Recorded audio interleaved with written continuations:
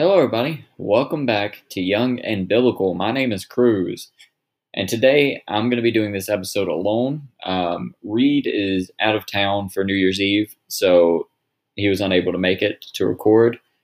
So, just me.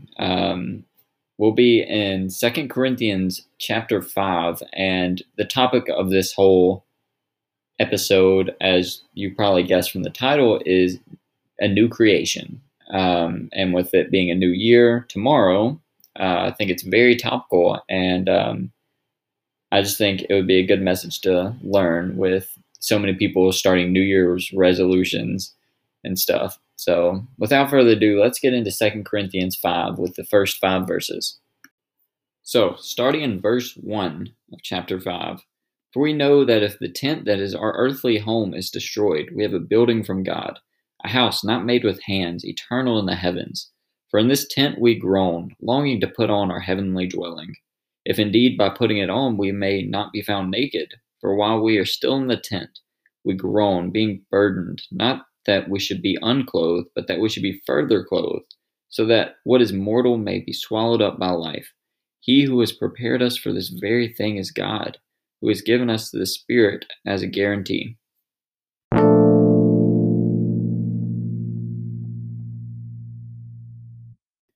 Before we get more in depth into the verses, I would like to first give a little background to what's happening around 2 Corinthians.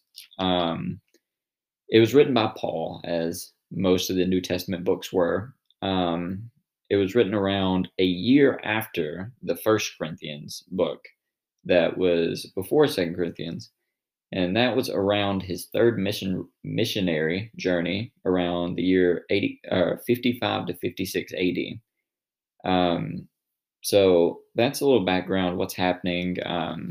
Paul's just writing this about a year after First Corinthians was written.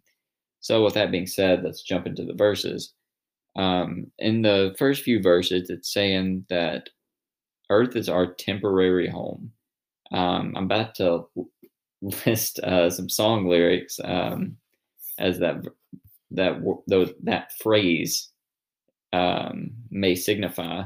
Temporary Home by Carrie Underwood, and that's probably going to be my recommendation this week.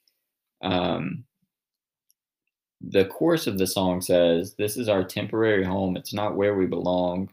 We're just passing through." That's me paraphrasing it a bit, and obviously I don't sound as good as Carrie Underwood, but yeah, it just those words.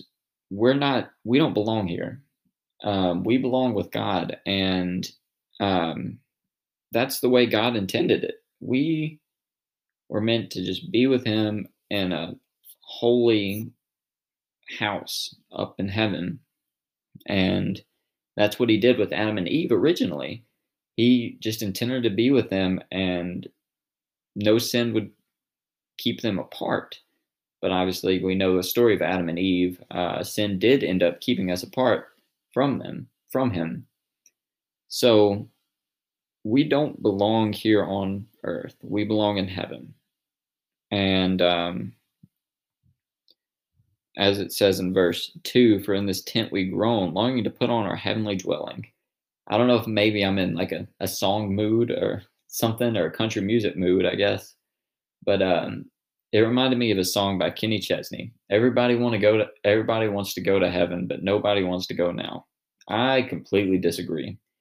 As much as I love Kenny Chesney, I don't think he could be any further from the truth there. If I could go to heaven right now, I would 100% choose that over life on earth. To be with God for eternity is the goal of all Christianity, is to be with Him. And it says in verse 2, for in this tent we groan, longing to put on our heavenly dwelling. It even says it in the Bible that Paul is just wishing he could be with God right now, but he can't, because he has to live on earth. And it's a weird conundrum. That's a fancy word for like a weird problem. That we want to be in heaven with God, but we need to further His kingdom first. God has us on earth for a specific purpose, and that's to share his word and his love across all the earth, to the ends of the earth and all of Judea. I believe it says in Matthew 28:9 in the Great Commission. The last thing I want to point out in the first 5 verses is in verse 4. It reads, "For while we are still in this tent, we groan, being burdened, not that we should be unclothed, but that we would be further clothed, so that what is mortal may be swallowed up by life." These verses are telling us that all that we are, all of our mortal form, is should be covered up with Christ. Everything that we are should be Christ. And when people see us, all they see are Christ in us. And that is a wonderful reminder, because oftentimes people want to distinguish themselves and they want to show they're different from everybody else. And I mean, that's cool and all, but that's not what Christ tells us to be. We should be like him. We should always be like Christ. So with that being said, let's get into the next set of verses, verses 6 through 10. Getting into the next set of verses, verses 6 through 10, starting in verse 6. "So we are always of good courage. We know that while we're at home in the body, we are away from the Lord. For we walk by faith, not by sight. Yes, we are of good courage, and we'd rather be away from the body and at home with the Lord. So whether we are at home or away, we make it our aim to please him. For we must all appear before the judgment seat of Christ, so that each one may receive what is due for what he has done in the body, whether good or evil."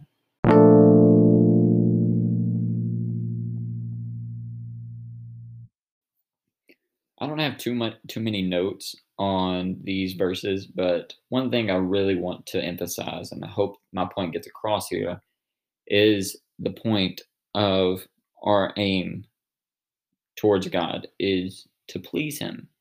Everything we do, every action that we take should be made towards pleasing God. Every Almost lapsed into song lyrics again, but just everything we should be doing should be to please God. And if it's not, we really need to cut those actions out of our lives. Like there is nothing more important than doing God's work. And that's a saying that gets tossed around. When you do something good, you're doing God's work. I mean, but truthfully, we should be doing God's work. We should be sharing his gospel. We should be sharing his love. We should be doing all that we can to make sure people understand how much God loves them and how much Jesus did for them. He died on the cross for them. He loved them to the fullest extent. And that should be our aim in life. So let's get into the next set of verses, and that's 11 through 15. I'll start with verse 11 now. "Therefore, knowing the fear of the Lord, we persuade others. But what we are is known to God, and I hope it is known also to your conscience. We are not commending ourselves to you again, but giving you cause to boast about us, so that you may be able to answer those who boast about outward appearance and not about what is in the heart. For if we are besides ourselves, it is for God. If we are in our right mind, it is for you. For the love of Christ controls us, because we have concluded this, that one has died for all, therefore all have died. And he died for all, that those who live might no longer live for themselves, but for him who for their sake died and was raised."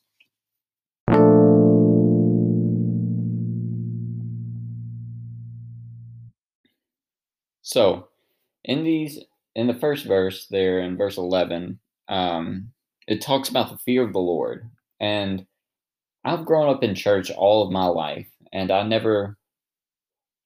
ended up understanding what the fear of the Lord is, but it was something that was hard for me to grasp. Like, was I supposed to be afraid of God? Like, why should I love him if I'm afraid of him?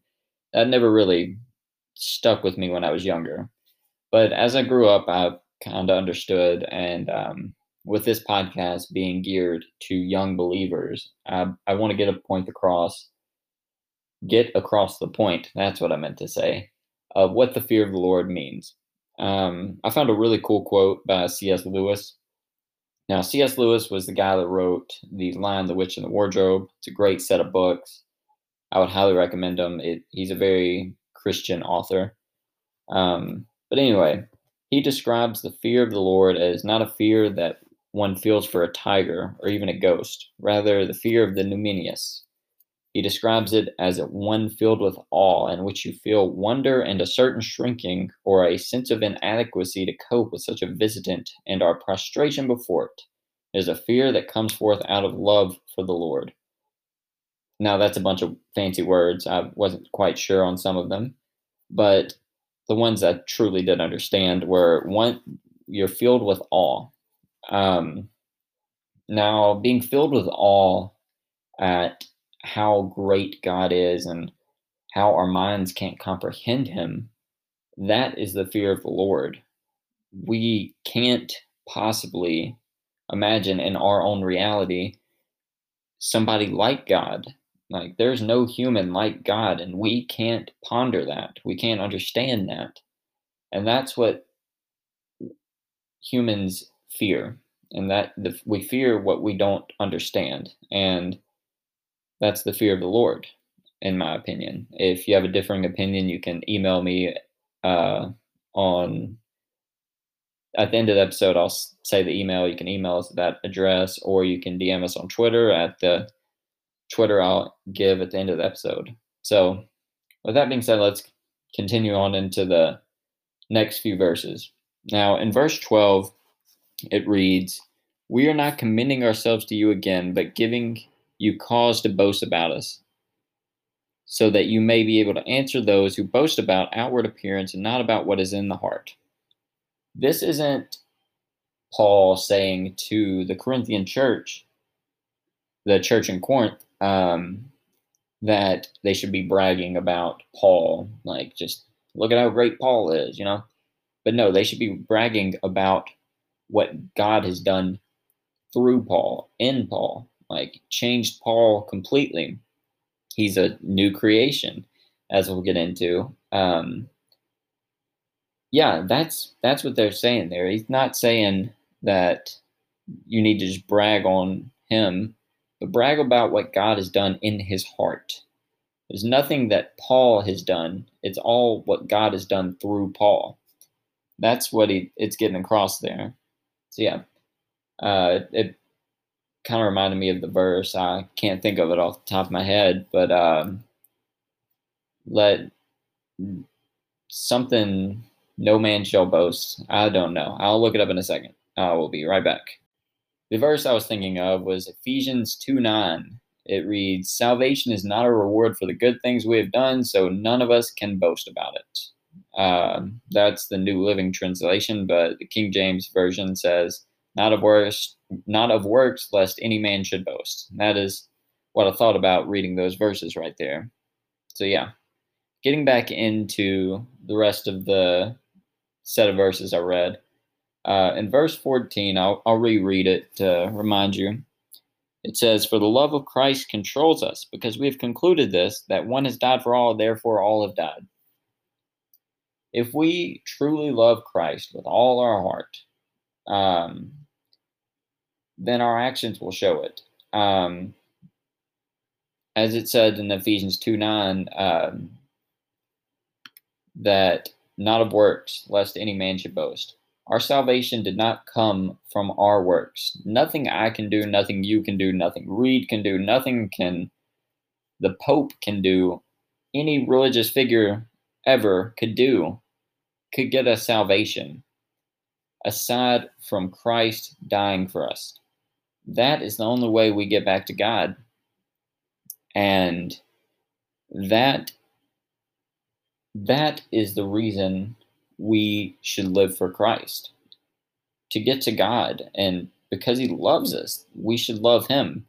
And if we truly love Christ, our actions will show it. Like, if you truly love Christ, you're not going to live for the world. You're going to live for him. It's the same thing with, like, relationships. If you truly love someone, you will do anything for them. And we should do the same for Christ. Like, he is our everything. He's our role model. He's our savior. He's our father, three in one, everything. He is everything to us. So we should do everything we can to further his kingdom and to be like him. And that love of Christ should control us. Like it should be the main point, the main focus of our lives to control our actions. All right, so that's it for the 11 through 15, but now jumping into 16 through 21, I will start with verse 16. From now on, therefore, we regard no one according to the flesh, even though we once regarded Christ according to the flesh. We regard him thus no longer. Therefore, if anyone is in Christ, he is a new creation. The old has passed away. Behold, the new has come. All this is from God, who, through Christ, reconciled us to himself and gave us the ministry of reconciliation. That is, in Christ, God was reconciling the world to himself, not counting their trespasses against him, and entrusting to us the message of reconciliation. Therefore, we are ambassadors for Christ, God making his appeal through us. We implore you on behalf of Christ, be reconciled to God. For our sake, he made him to be sin who knew no sin, so that in him we might become the righteousness of God.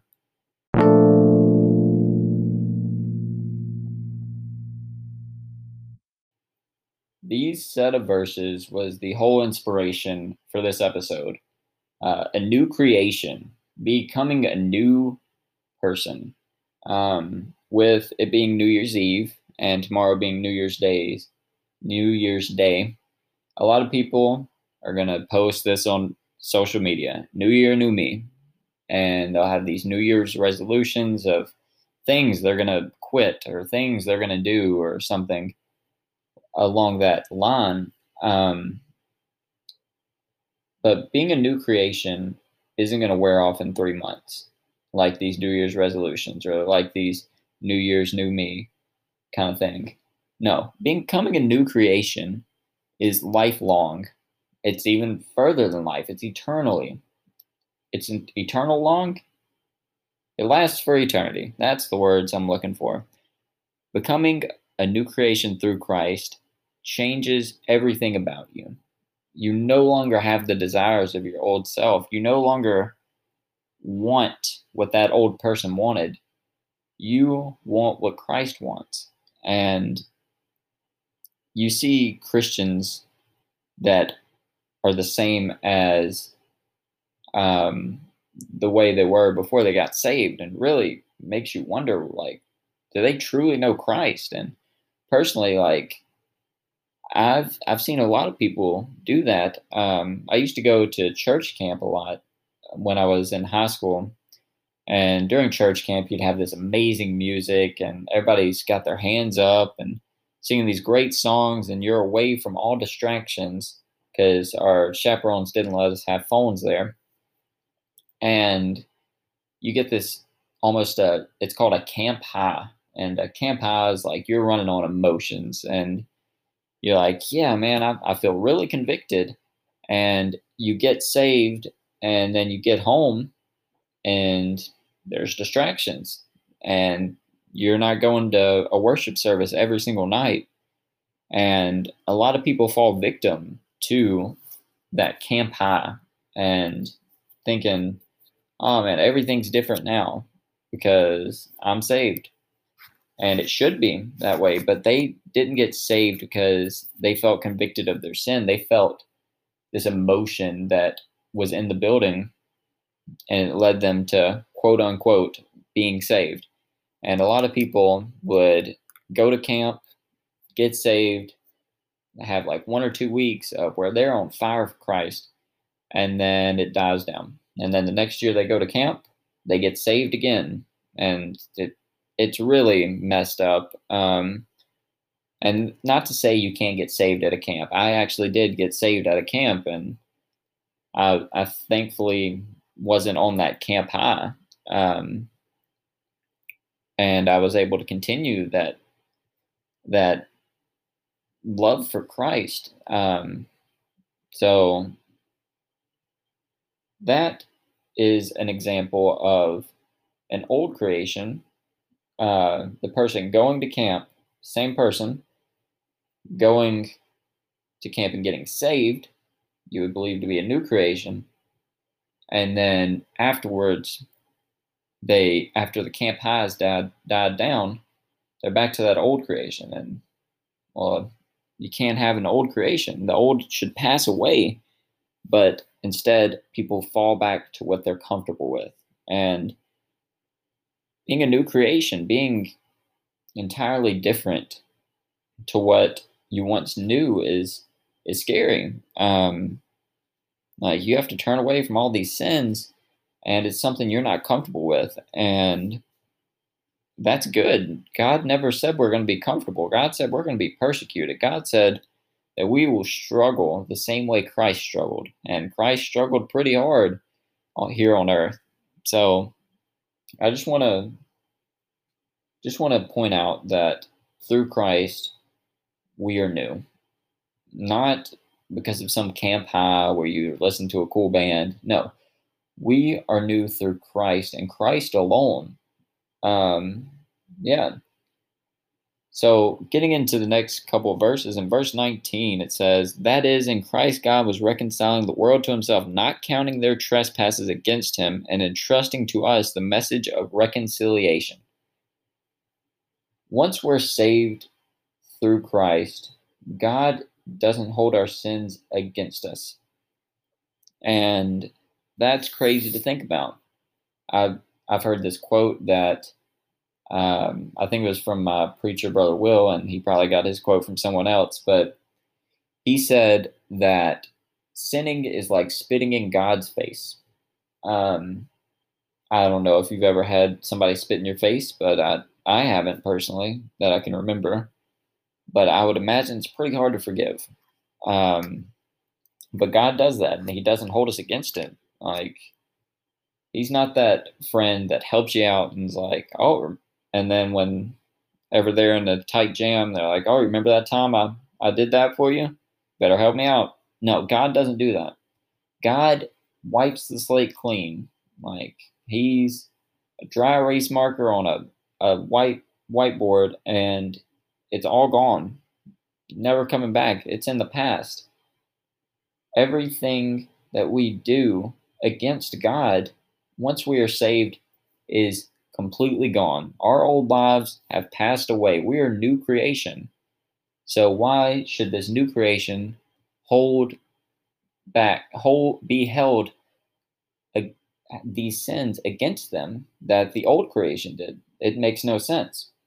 So that's truly wonderful to think about, that God doesn't hold this past life of yours against you. No, He forgets it. He forgets it, forgives and forgets it. That's the words I'm looking for. He forgives and forgets it. So in verse 20, it says, "Therefore we are ambassadors for Christ, God making His appeal through us. We implore you on behalf of Christ, be reconciled to God." We are ambassadors for Christ. Ambassadors, like, it's just like it's a fancy word for representative. We represent Christ here on earth. Everything we do is showing to the world what Christ is all about. And that's a little concerning, as I've known in my own life where I haven't been the greatest ambassador for Christ. We need to be on guard every moment of our life. Satan is trying to get you every single day. If he can find one little weakness, he will, and try to exploit that. And we have to be on guard so that we can be a better ambassador for Christ, so that more people see Christ through us, and they're like, well, I want some of that. I want what Cruz has. He seems to know Christ. He knows God. That's how we should act. We have to be this figure that shows what God is all about and what Christ can do to a person. He can change anybody. He changed Paul. Paul wrote this book. Paul murdered Christians, like straight up persecuted, put them on crosses, burned them alive. He did horrible things, and yet he's a new creation. Anybody can change. no matter the person. And there are obviously very messed up people in this world, but I don't think there's many that were worse than what Saul, aka Paul, was.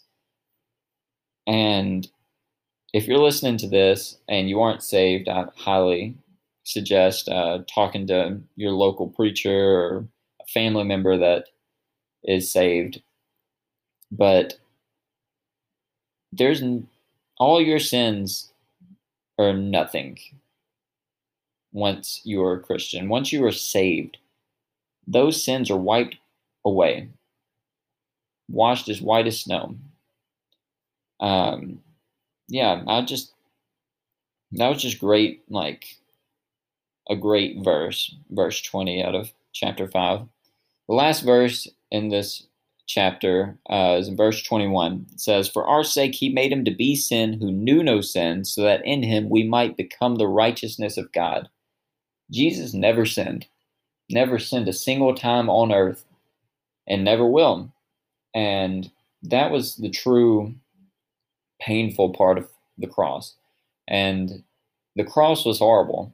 I mean, it's one of the worst ways to die. You suffocate because you have to hold yourself up on the nails that they put through your hands. And the worst part of that for Christ was the sin that we placed upon him. He had never felt that. He had never felt the death of sin.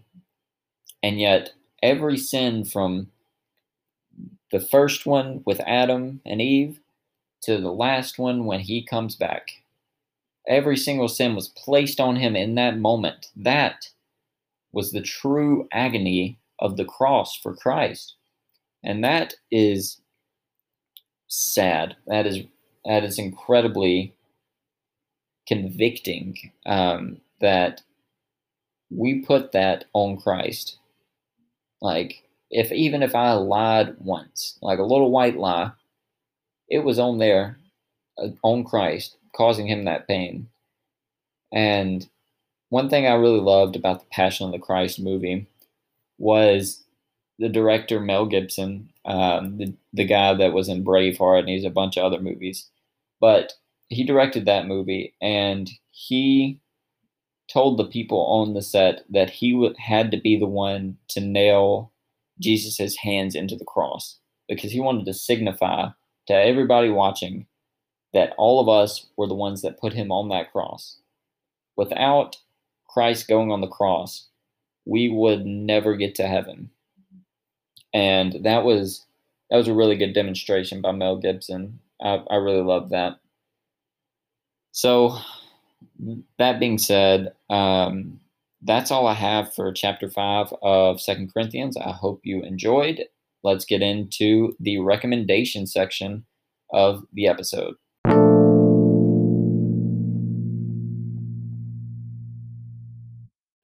So, I know I said earlier that I was going to say Temporary Home was my recommendation, and while I do recommend that song for those that haven't heard it, I decided to go with something more appropriate for the message of becoming a new creation. And I was looking through some songs in my Spotify, and I saw Made New by Lincoln Brewster. And this song it directly ties in what I was saying. We're made whole through Christ, and we're made new. The old me has passed away, the new has come. And the song goes into that and showing that God doesn't hold that against us, doesn't hold our old lives against us. We are a new creation through him. So that's my recommendation, Made New by Lincoln Brewster. So before I close out this episode, I would like to wish you all a happy new year. Welcome to 2021. This is from me and Reed. Really appreciate all the support we've gotten for this podcast with these 11 episodes, with this one being released. Thank you all for the support, and I pray that this new year is one that will be historical, one where the world sees a revival in Christ. And I pray that even for one person listening, if they are inspired by this podcast, or if they might not know Christ, that they are saved through that. If that could happen, that would be amazing. And it is whatever God chooses to do. But I pray that anybody listening, that you follow through with your New Year's resolutions to be closer with God. That should be all our New Year's resolutions, to be closer with God, to grow more in love with Christ every single day that we live. So that is going to do it for episode 11 of Young and Biblical. New Year, New Me. If you enjoyed, please follow us on Spotify if that's where you listen to keep up to date with episodes when we release them. And if you watched on YouTube, then you can subscribe there and hit the little notification bell, and it will update you when we release videos. If you enjoyed it there, please like the video and comment suggestions on future episodes, whether it be scripture that you really enjoy or are having problems understanding, or perhaps topics that you struggle with. And if you don't want to contact us there, you can email us at youngunbiblical@gmail.com. Or you can follow us on Twitter at BiblicalYoung on Twitter. And you can DM us suggestions there. Thank you guys for watching, and we'll see you next year.